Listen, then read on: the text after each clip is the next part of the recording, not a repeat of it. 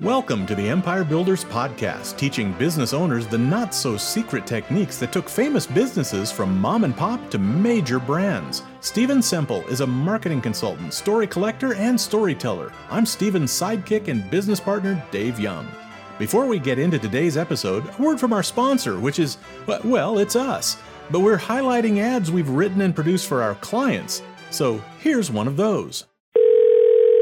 Sunnyside Air Conditioning. Hi, my AC has quit. How may I help you? Yes, can you fix my... For AC repair, press 1. Oh, for Pete's... Fine. To have your AC repaired next week, press 1. To have your AC repaired the week after that, press 2. Are you kidding me?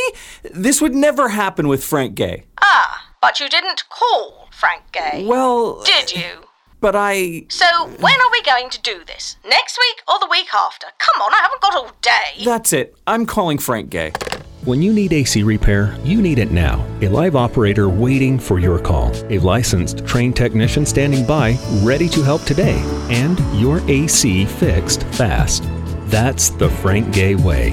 Well, if that's what you wanted, why didn't you call Frank Gay? That's the Frank Gay way.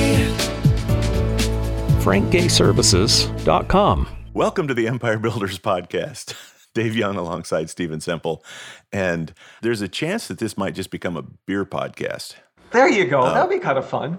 There's so many people that have built beer empires, right? And Yes. so when you told me that we're going to be talking about the king of beers on That this king episode, of beers. I'm thinking, oh, no, we've already done Sleeman's. They're not the king of beers.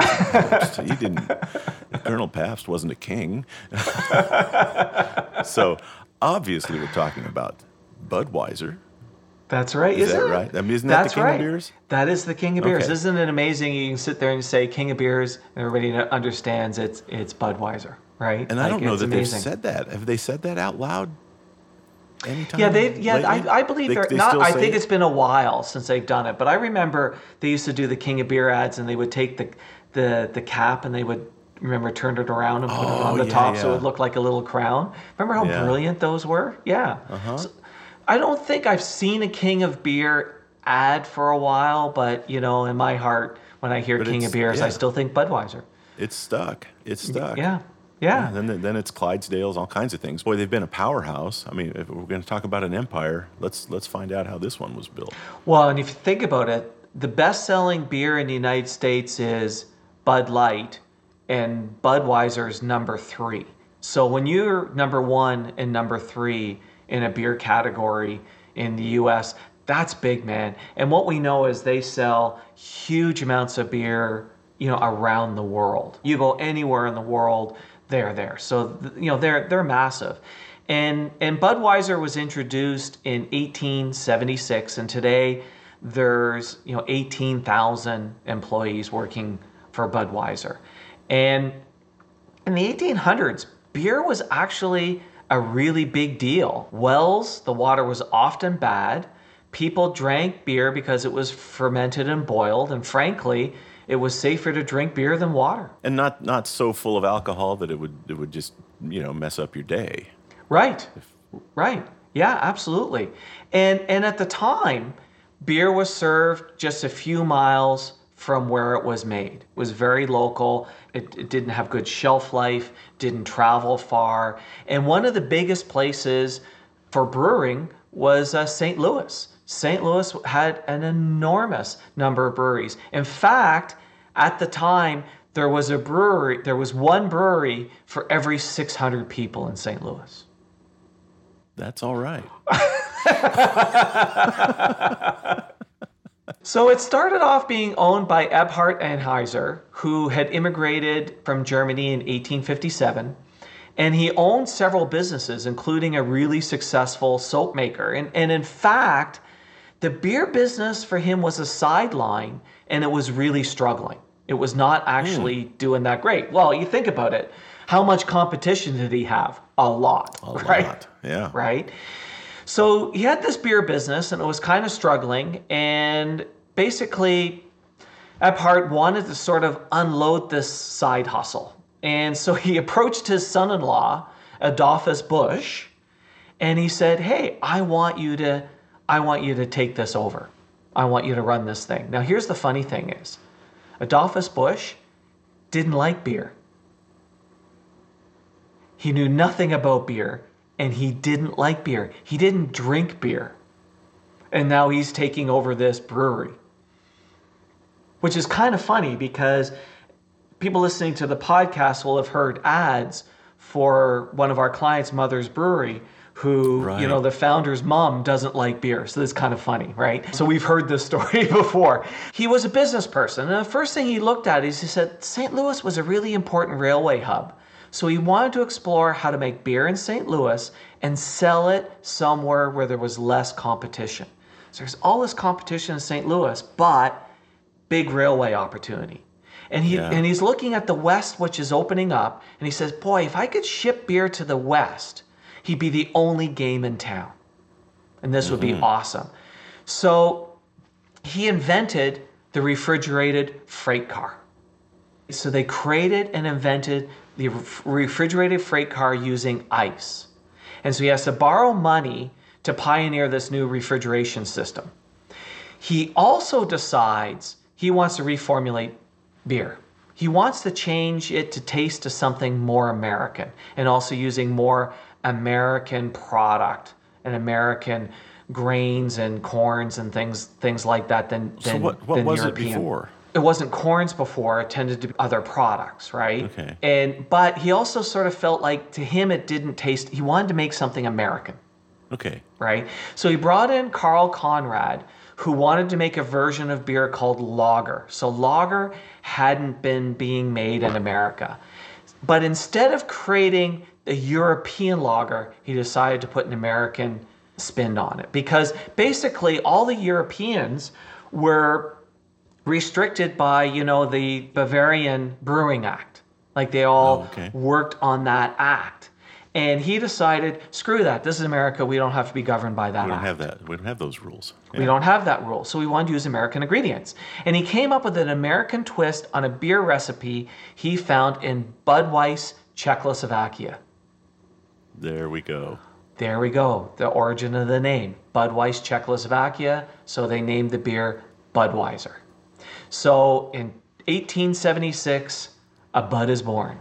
A bud. Just a little bud. Just a little bud. And they started shipping it far and wide, and they were the first to ship refrigerated ale, and sales surged, and then they fell. And he was like, what the heck? Why did they fall? And at the time, beer was sold out of a barrel. So they would barrel the beer, and they would ship it. And what they found is it was being watered down. We're talking literally a wooden barrel. Literally a wooden barrel like you would ship a whiskey. That was how they were shipping the beer. And what was happening is the bars would water it down, or they would or they would fill the beers with these other cheaper beers. So there was no way to ensure quality control. And this really bothered them because he's like, we're making this American beer and it's this new taste and it's different and it's all these other things. And we really need to control this. So he decides he's going to bottle beer. Had never been done before. In fact, bottling of liquids had not been done. And there would be a label and there would be a cap. But it was going to be a big investment because it was a novel idea, because basically they were going to have to figure out how to pasteurize things. And he had been reading Louis Pasteur's work.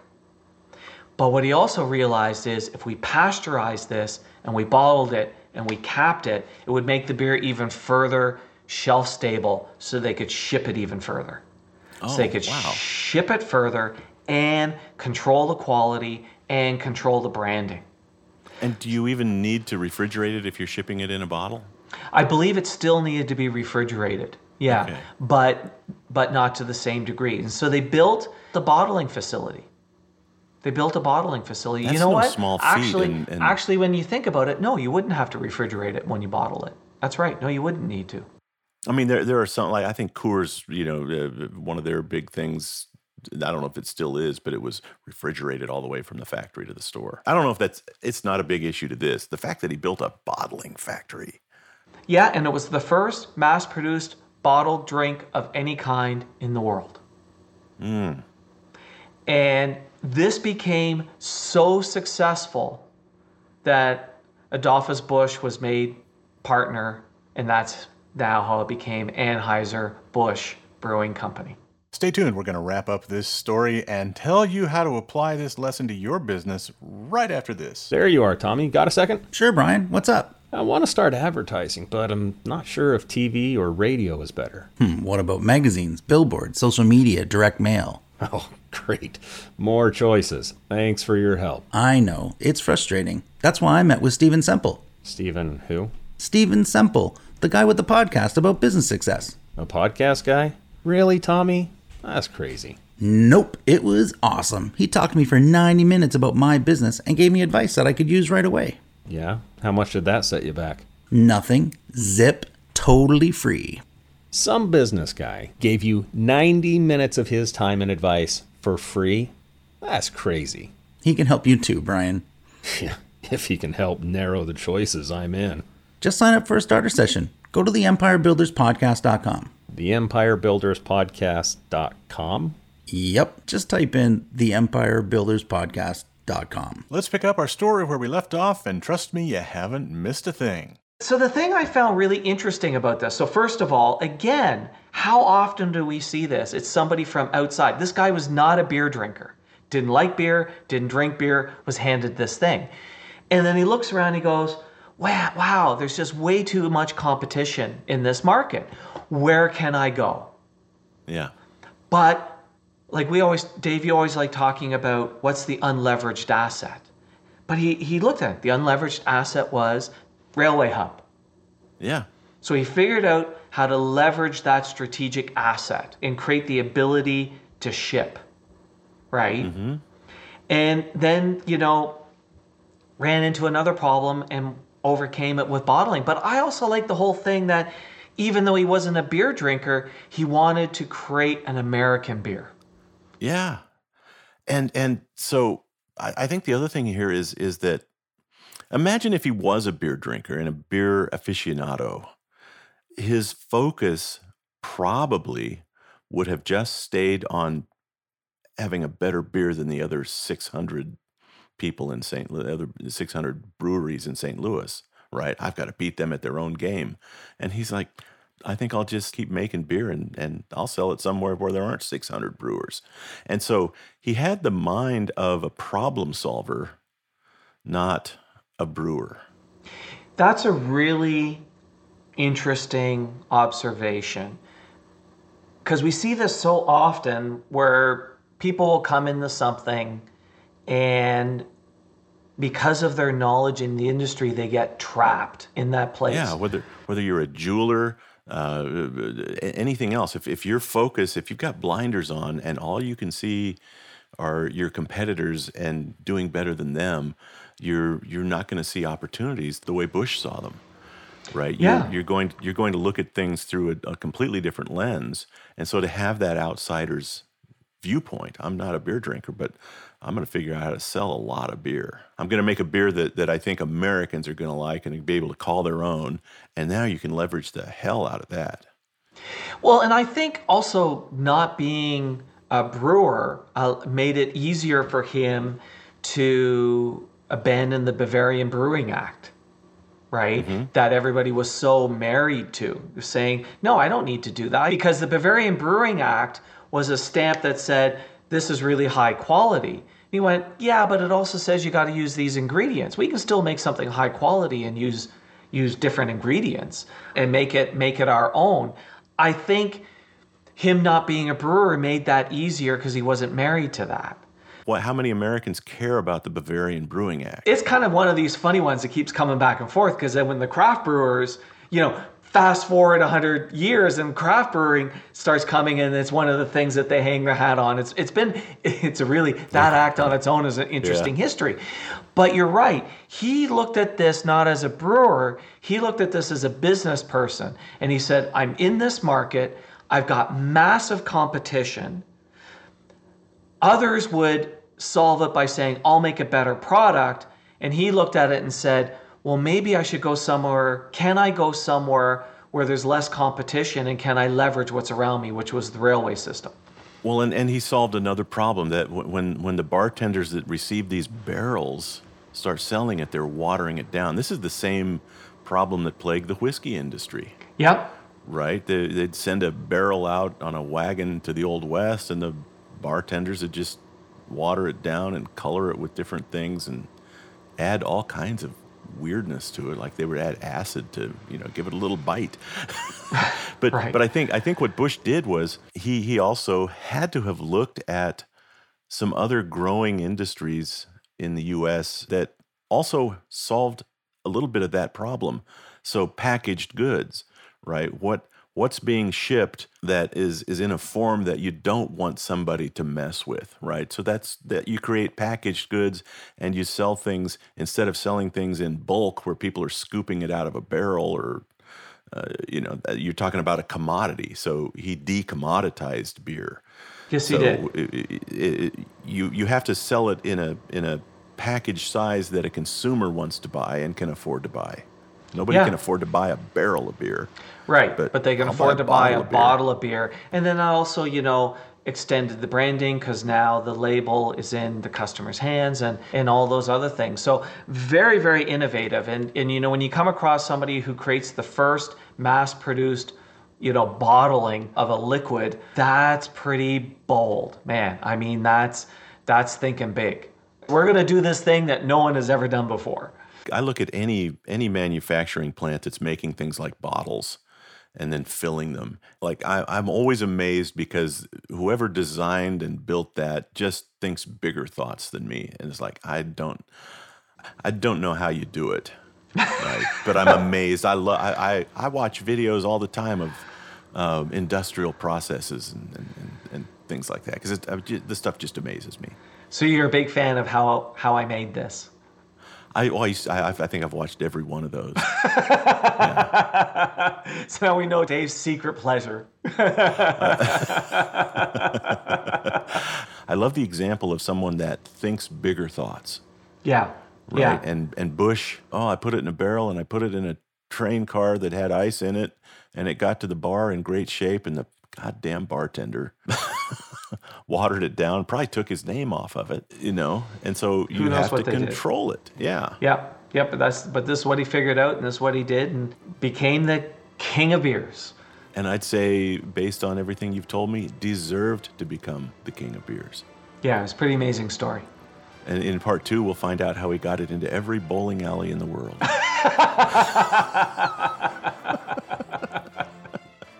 What a great story. Thank you for sharing that one, Stephen. Thanks, David. Thanks for listening to the podcast. Please share us, subscribe on your favorite podcast app, and leave us a big, fat, juicy 5-star rating and review. And if you have any questions about this or any other podcast episode, email to questions@theempirebuilderspodcast.com.